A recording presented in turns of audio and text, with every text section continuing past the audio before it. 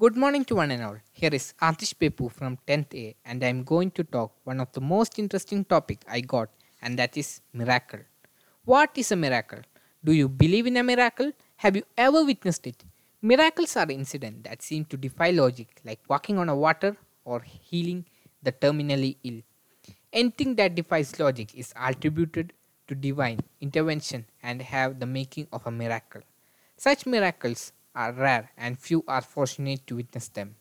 God has blessed to us with plenty of miracles. Little miracles happen to us every day.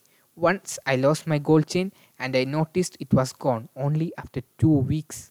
I couldn't find it out because I didn't have any idea where would I have lost it.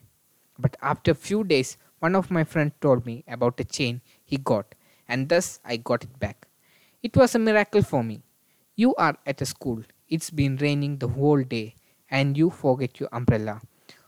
When it's time to go home, it miraculously stopped raining, making you wonder you might have a fairy godmother with a magical wand. You are out in an ice cream shop enjoying your favorite flavor. While paying bill, you find out you forget your wallet at home.